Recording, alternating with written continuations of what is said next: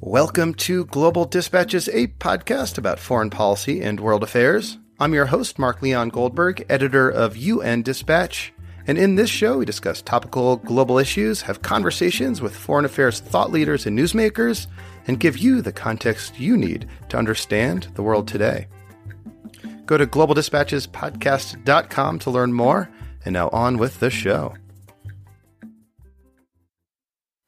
The Kingdom of Bahrain is the smallest country in the Middle East. It is an island in the Persian Gulf connected to Saudi Arabia by a causeway, and it is home to a very large U.S. naval base. Bahrain is also in the midst of a years-long crackdown in which political opposition figures, human rights defenders, journalists, and bloggers have been languishing in jail. And it was in this context that last month, Bahrain held elections that were a total sham, according to my guest today, Brian Dooley. Brian Dooley is a senior advisor at Human Rights First, and as he explains, the politics and international relations of Bahrain can teach us a lot about broader trends in the Middle East. In our conversation, we discuss why these recent elections in Bahrain matter and what the international community can do to restore a semblance of representative democracy to Bahrain, and why what happens in Bahrain matters in the Middle East and around the world. I found this conversation to be a useful discussion about a topic and an issue, democracy and the retreat of democracy in Bahrain that does not get the kind of attention it deserves, but I'm glad to shine a spotlight on it. Brian Dooley also recently wrote a policy brief for the Project on Middle East Democracy about this very issue, and I'll post a link to his article on globaldispatchespodcast.com. And as always, a big thank you to those of you who are premium subscribers and have become premium subscribers to the show recently and have unlocked a host of rewards, including bonus episodes and my daily global news clip service. To learn more about these rewards that you unlock by becoming a premium subscriber, go to globaldispatchespodcast.com. And again, feel free to email me anytime using the contact button on the homepage. Love hearing from you guys. All right, now here is my conversation with Brian Dooley from Human Rights First. Looking for a trustworthy podcast to bring you unfiltered viewpoints and experiences on global health? Tune into Global Health Matters, the podcast that connects silos and amplifies diverse voices to give you a holistic picture. Each month, Dr. Gary Aslanyan from the World Health Organization hosts discussions with guests spanning former ministers of health, award-winning journalists and authors, and frontline public health workers. Join listeners from across 180 countries for an exciting Season 4, launching in June. Global Health Matters is available on Apple Podcasts, Spotify, and YouTube. So Bahrain is the smallest country in the Middle East. It's just off the coast of Saudi Arabia, and it sits really between Saudi Arabia and Iran on that Strait of Hormuz, which makes it immediately then in a difficult, sensitive, politically region. It has about 1.5 million people who live there, although half of those or more are actually not native Bahrainis. They are people who are from overseas who are working there for one reason or another. A lot of domestic workers, a lot of labourers, and then at the other end of the social scale, you have a lot of people working there in finance and banking. It's always been a slight oddity. It's, as I say, it's sandwiched really between Saudi and Iran, but the other big powerful neighbour in the region, its other big powerful neighbour is the UAE, the United Arab Emirates. And for a long time, really for generations, Bahrain has at least had a reputation for being slightly more liberal than its other Gulf counterparts. Sort of a petri dish, if you like, where some or the bigger players could see how liberalization might work, how limited political reform might work, how a certain degree of religious pluralism might work.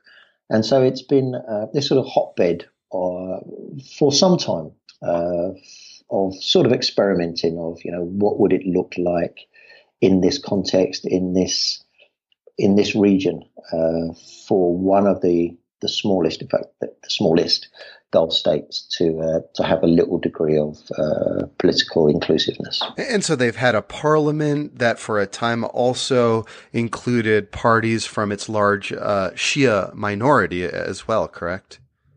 In fact, the Shia population there is the majority, again, which also sets it apart from the other Gulf states. The other Gulf states have a majority Sunni population. Bahrain's population is actually majority Shia, but was it about like 60% or so or more? Yeah, it's hard to know because they won't do a census, but somewhere between 60 and 70%, 65-ish% is generally thought of as being about a sensible guesstimate for the Shia to Sunni population there. But the Sunnis are the ones who have typically and historically held the bulk of wealth and power in the country, correct? Yeah, completely. I mean, the country really, despite the elections, is really run by a ruling family and their cronies, all of whom are Sunnis. They're a Sunni family backed by a powerful political Sunni elite.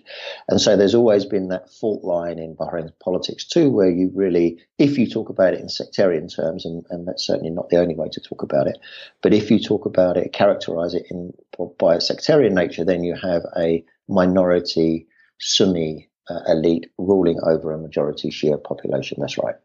And when did Bahrain become host to a large U.S. naval base? And it's, one of the sort of key strategic naval bases in the world for the United States for the geographic reasons you discussed earlier, sitting directly in the Strait of Hormuz.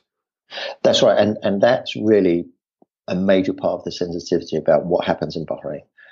Despite its size, it has this really disproportionate political influence because the US has, for generations now, back to the 70s, had a sizable military base there, which has grown and grown and grown. Now it's home to the Fifth Fleet.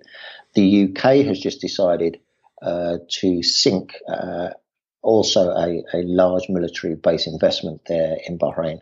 And so the stakes for the US and the UK are very high should something go wrong in Bahrain, should large-scale instability hit Bahrain for whatever reason. And so there are close eyes from the West on what's happening in Bahrain because really those powerful allies can't afford something to go disastrously wrong. And so it is a very small country, as you said, yet because of its strategic location and because of its alliances with Saudi Arabia and the UAE and because of its relative wealth, it is a significant country and a geopolitically strategic and important country in the world, frankly.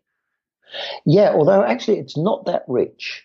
It really depends for its wealth on Saudi and the Emirates, and it doesn't produce its own oil. It sort of has a lease arrangement with Saudi Arabia, and its fiscal deficit is really heading towards a pretty disastrous place. It's running a huge public debt. The IMF says that for Bahrain to break even, the oil price, it refines oil, the oil price has to be around $100 a barrel, 110. And for some time now, it's been way below that. This week, it's around $50. Yeah. So Bahrain is looking more and more actually to its powerful neighbors to bail it out. And in fact, last month, there was a $10 billion package put together by its powerful neighbors, rich neighbors, Saudi and the Emirates, to bail it out. So it's not that rich, and certainly the government has mismanaged the economy, not least in terms of rooting out corruption. So it although it's in the Gulf, although it has that sort of petrodollar economy, it's not a wealthy place. And as you said, it seems pretty much entirely dependent or significantly dependent on Saudi Arabia and the UAE, its wealthier, larger neighbors, to prop it up, both economically, but also through security guarantees as well. And so it's in that context that I wanted to have you discuss the recent elections in Bahrain, which were sort of a complete sham. And why were these elections held, and why were they a sham, and why does it matter that they were such a sort of false elections? Well, Bahrain's reputation again is, the least worst of the Gulf countries in terms of repression. A place where it's only one of two Gulf countries where there are some sort of elections, although I think Kuwait's actually a bit more meaningful. And so the elections are really just part of this PR push, this continued PR push for the Bahraini government to pretend that is, in any real sense, a constitutional monarchy. I mean, Britain technically is a constitutional monarchy in that it has a fully functioning parliament and a head of state, which is a monarch. But in Bahrain, really, the monarch is the most powerful political figure. The cabinet is made up of appointees by the king. Usually, around half of the cabinet are actually direct members of his family. His uncle has been the unelected prime minister of Bahrain since the early 70s, the longest serving prime minister in the world, never been elected. And so these parliamentary elections really are cosmetic. They will elect 40 people to sit in the lower chamber of Bahrain's parliament, the 40 members of the upper chamber also directly appointed by the king. And they'll talk about this and that a little bit, but they have no power in terms of deciding who's in the cabinet, removing cabinet members. They can't really bring legislation to a vote. And so they walk around, with the title of Member of Parliament, but it's pretty empty and meaningless. And really, the function of the elections is for Bahrain to pretend to anybody gullible enough that they're having some sort of democracy. And reading your analysis of these elections, it seems that the big outcome of these elections was to disenfranchise the large Shia majority from even participating in elections to create a parliament that, as you said, is sort of powerless anyway. So why is it a big deal that sort of Shia have been excluded from the political system in Bahrain? Right. So I wrote an analysis, you're right, for POMED, Project on Middle East Democracy, and in that I lay out why it matters. So a couple of election cycles ago, elections are held every 4 years, the opposition parties, not all of whom are Shia, but overwhelmingly are Shia, used to run candidates. And of course, the seats, even for this sort of make-up parliament, they were gerrymandered so that although you had a majority Shia population, really the Shia constituents could only ever elect 18 of the 40 seats. But nonetheless, there was a time when there would be up to that many opposition MPs. Again, their power was almost none, but it was a way for many of the population to be able to at least express and air grievances. Now, we've seen over the last 7 or 8 years since there were major protests against the government, which were violently cracked down on in 2011. One by one, really, these avenues of peaceful dissent have been shut down. The only independent newspaper was forced to close down last year. Human rights activists, civil societies have all been either silenced by pushed into exile or pushed into jail. And over the last year and a half or so, the opposition societies, they're not actually even allowed to be called parties, they have to be called opposition groups or societies, have been closed down, their leaders put in jail.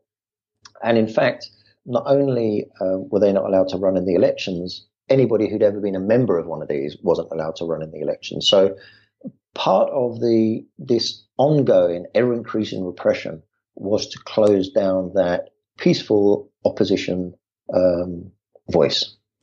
And so you basically have the majority of the population who experience various forms of disenfranchisement and in some cases probably discrimination. And, the more prominent of whom have, been beaten, tortured, arrested, forced into exile, with no real sort of valve, no way of expressing their dissent. And so the concern is without these kind of peaceful forms that, unrest may come to this sort of vital U.S. ally. Exactly. I think it was President Kennedy who said something like, the more you make peaceful evolution impossible, you make violent revolution inevitable. Something along those lines is really our concern, that if you shut off all other avenues for people to air their criticism. If you criticize the ruling family on social media, you get jailed. If you try to organize a protest, you get jailed. If you try to, I've had a friend who was a journalist who went there and was arrested. Actually, she's been on this podcast. She told her story about getting arrested. Anna Therese Day is her name. About getting arrested in Bahrain 4 years ago, three or 4 years ago, just for the crime of doing journalism. Right, and 7 or 8 years ago, international human rights organizations like my own used to be able to go into Bahrain and meet human rights activists. Those human rights activists, by and large, now are all in prison, and we are prevented from entering Bahrain. I tried to go in April this year and was held at the airport for 25 hours. I mean, the human rights activists are not allowed out of the country to tell their story at the UN or elsewhere, at the US Congress, elsewhere, and international human rights organizations are not allowed in. And so, the fear is if you suffocate and you choke off all peaceful avenues of dissent, then some people, of course, will just give up, be intimidated into silence, but there are others who will. The fear is then others will turn to violent forms of dissent as the only way to express their grievances, and that's the problem. I mean, the ruling family in Bahrain clearly wants stability in the country, and so does everybody else. But I think the argument is about how you reach stability. We would say that a stability through repression can be won, but it's very temporary. I mean, we saw what happened in 2011 with Libya and Syria and Egypt and almost Bahrain itself. Yeah, well, I wanted to talk about Bahrain's 2011 Arab Spring experience, because it seems that the repression following Bahrain's botched Arab Spring is something that has definitely sort of gotten worse. Can you talk a little bit about what happened during those protests and how Saudi Arabia was called to intervene and quash those protests and the repression that's been sort of growing ever steadier and ever more intense since then? So inspired really by what was happening in Tunisia and especially Egypt. Bahraini protesters called for demonstrations on February the 14th, which is Bahraini National Day. And much to their surprise, tens of thousands and then hundreds of thousands of people came out to protest. And I think it's worth remembering that those early protests were not about sectarianism. These weren't Shia-driven protests. These were people, Sunni and Shia, who were complaining about a range of grievances, including corruption in the government, which I think if you look at some of the other uprisings in the region, you'll find corruption at the heart of those too. But anyway, what happened was there was initially a violent response from the government. Protesters were killed. And then there was a sort of an uneasy period of calm for about a month. But during that month, while negotiations were happening between government representatives and representatives of the protests and the political opposition, views on both sides, I think hardened, and by the middle of March, Saudi Arabia was really just fed up and decided that it couldn't allow these large-scale protests to go on its doorstep, because who knows where that contagion is going to lead, right? So it sort of called time on the negotiations and just sent in troops, as did the Emirates. Which really gave the signal to the local Bahraini security forces to run amok, basically. I mean, they rounded up thousands of people. Some of you may remember some of the bigger cases were, dozens of medics who had treated injured protesters themselves were then arrested and tortured and put in crazy military trials and given long sentences and so on. The response to that internationally then was relatively strong. Even the UK and the US started to get uncomfortable about the way that the process had been put down so brutally. And so towards the end of 2011 and early 2012, there were all sorts of promises made by the Bahraini government. They brought in an independent panel of international lawyers to recommend, this is the way you should reform. They promised to do it and then just didn't. And partly they didn't because the US and the UK and some of the other big players, but notably those, really decided that they had bigger things to worry about. And when they took the pressure off of the Bahraini government, it went not just back to business as usual, but actually back to business far worse than it had been before in many ways. So even as it seems the Bahraini government was increasing their repression following the failed Arab Spring, the U.S. government, in this case the Obama administration, didn't really do much to support Bahraini political activists, and rather sort of doubled down on their support of the Bahraini government. Right. The Obama administration really said some fairly inconsistent and contradictory things. It imposed an arms blockade and a ban on arms sales to Bahrain military, and then lifted that, even though there really hadn't been much human rights progress. It made a fuss about some things, but generally the signal was, if the Bahrainis decide to imprison their human rights activists, there isn't that much that the U.S. administration is going to do about it. And remember, of course, during the Obama administration, one of the big prizes for it was to secure the Iran deal. And so it needed to keep, not so much Bahrain is a sort of a small fish in this context, but it needed to keep Saudi and the Emiratis on side for that. And of course, it felt it needed to sell Saudi a lot of arms. And during the Obama administration, the amount of arms sales to Saudi increased dramatically over what it had been before. So there were all these other considerations, which meant that the poor old Bahrain, or at least the poor old opposition in Bahrain, really got neglected and sort of overridden by these other, bigger concerns. So basically, despite the fact that Bahrain has this big naval base, really sort of U.S. policy to Bahrain kind of flows via Riyadh, via Saudi Arabia, and that's the bigger concern. And so to the extent that Saudi Arabia is concerned about things in Bahrain, that's where sort of the U.S. would engage. Is that right?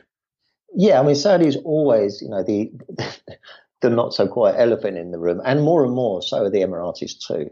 And now, over the last few weeks, I think what's been very frustrating is that those doors have opened, I think, a little bit in Washington, which had been previously closed, in terms of questioning the US-Saudi relationship or even the US-Emirati relationship. The two cases of the murder of Jamal Khashoggi and the jailing and since release of the British academic Matthew Hedges have raised questions in Washington I hadn't heard for the previous 5 or 6 years. And the UAE case, just to explain, is the case of a British academic who was arrested and detained for many months in the UAE, ostensibly just for conducting his research, but he was released just a few days before recording this episode. Right, after having the week before been sentenced to life in prison. Yeah. And so here you get the two sides of this dreadfully repressive regime, which obviously didn't give him a fair trial, forced confession, all that, and yet when the international community wants to make an outcry, it can have an effect. It can get the guy released. And when the international community decides it wants to make a fuss about Jamal Khashoggi, then we're going to see at least potentially some movement. But the international community has not made a commensurate fuss about, say, was it Nabil in Nabil Rajab? No, that's right. And these other dissidents and bloggers and journalists who've been arrested in Bahrain. Can I ask, how has U.S. policy towards Bahrain changed under the Trump administration, or has it? I'd say it's got a little more honest. In that the Obama administration sold billions of dollars worth of weapons to Saudi, and yet tried to talk out another side of its mouth and talk about how it was concerned so much about human rights in Bahrain. On and off, it did that. The Trump administration doesn't pretend to care at all. There are a couple of prisoners, including Nabil Rajab and the head of the opposition, Ali Salman, that the Trump administration has called for their release, which is a good thing. But generally, I don't think anyone, if they were under any misapprehension before, that really Washington was going to use its influence to try and force or at least urge the Bahraini ruling family to reform. The Obama administration sort of talked about doing that, but never really did it. The Trump administration isn't even talking about doing that. So what, given the fact of the Trump administration, what can the U.S. or other international allies and partners do to press for real reform, real democratic reform in Bahrain, or at least an end to the brutal repression? I think some of the frustration that those of us who've been arguing this in London and Washington and elsewhere, Brussels over the years, is that when you talk to a well-informed, smart government official from any of those places, they will get it. I mean, they will agree, at least to some extent, that this repressive approach is very dangerous. You may be able to keep a lid on things for a while, but then the lid is going to explode off, as we saw in 2011 in so many places. And so the logic of our argument, I think, is pretty much accepted. But the reality for the government official is, unless that's going to blow over, unless it's going to blow up and explode in the next sort of 6 or 12 months or 2 years, then we could probably keep things going as they are. So it's a very myopic outlook from the UK and the US, which I think everybody more or less agrees, is unsustainable. And so when you argue with them, look, just try and make things a little less worse. Let's have the opposition out of prison. Let's have basic stuff. Let's have some human rights activists, any of the human rights activists who were put in prison, out. Anybody who's given an unfair trial out. This is basic sort of stuff. Again, it's hard for them to argue against that. But what happens is it gets overridden again by these either real or imaginary concerns about the need not to upset the allies there because they're part of the alliance against Iran. We need their oil. We can't afford any more disruption in the region. I mean, much of the logic, I have to say, sounds like a sort of a 1970s, 1980s Cold War Washington logic where it's okay to back Pinochet or the Shah of Iran or apartheid South Africa. Yes, it's embarrassing for us to be friends with them, but basically in the end, they're on our side against the real enemy. And so that sort of very simplistic, depressing level of diplomacy is still what's running the show in Washington and London. Well, Brian, thank you so much for your time and for your insights. And I hope one day you're able to return to Bahrain. Thank you, Adler. I'm going to keep trying. All right. Thanks very much for this chance to talk. It's been, thanks very much. I enjoyed it a lot. All right. Thank you all for listening. Thank you to Brian. That was very helpful. And I'll post a link to my conversation with my friend Anna Therese Day, the journalist who was arrested in Bahrain a few years ago for just doing journalism about political movements there. It's a good story she tells, and an enlightening one, I think.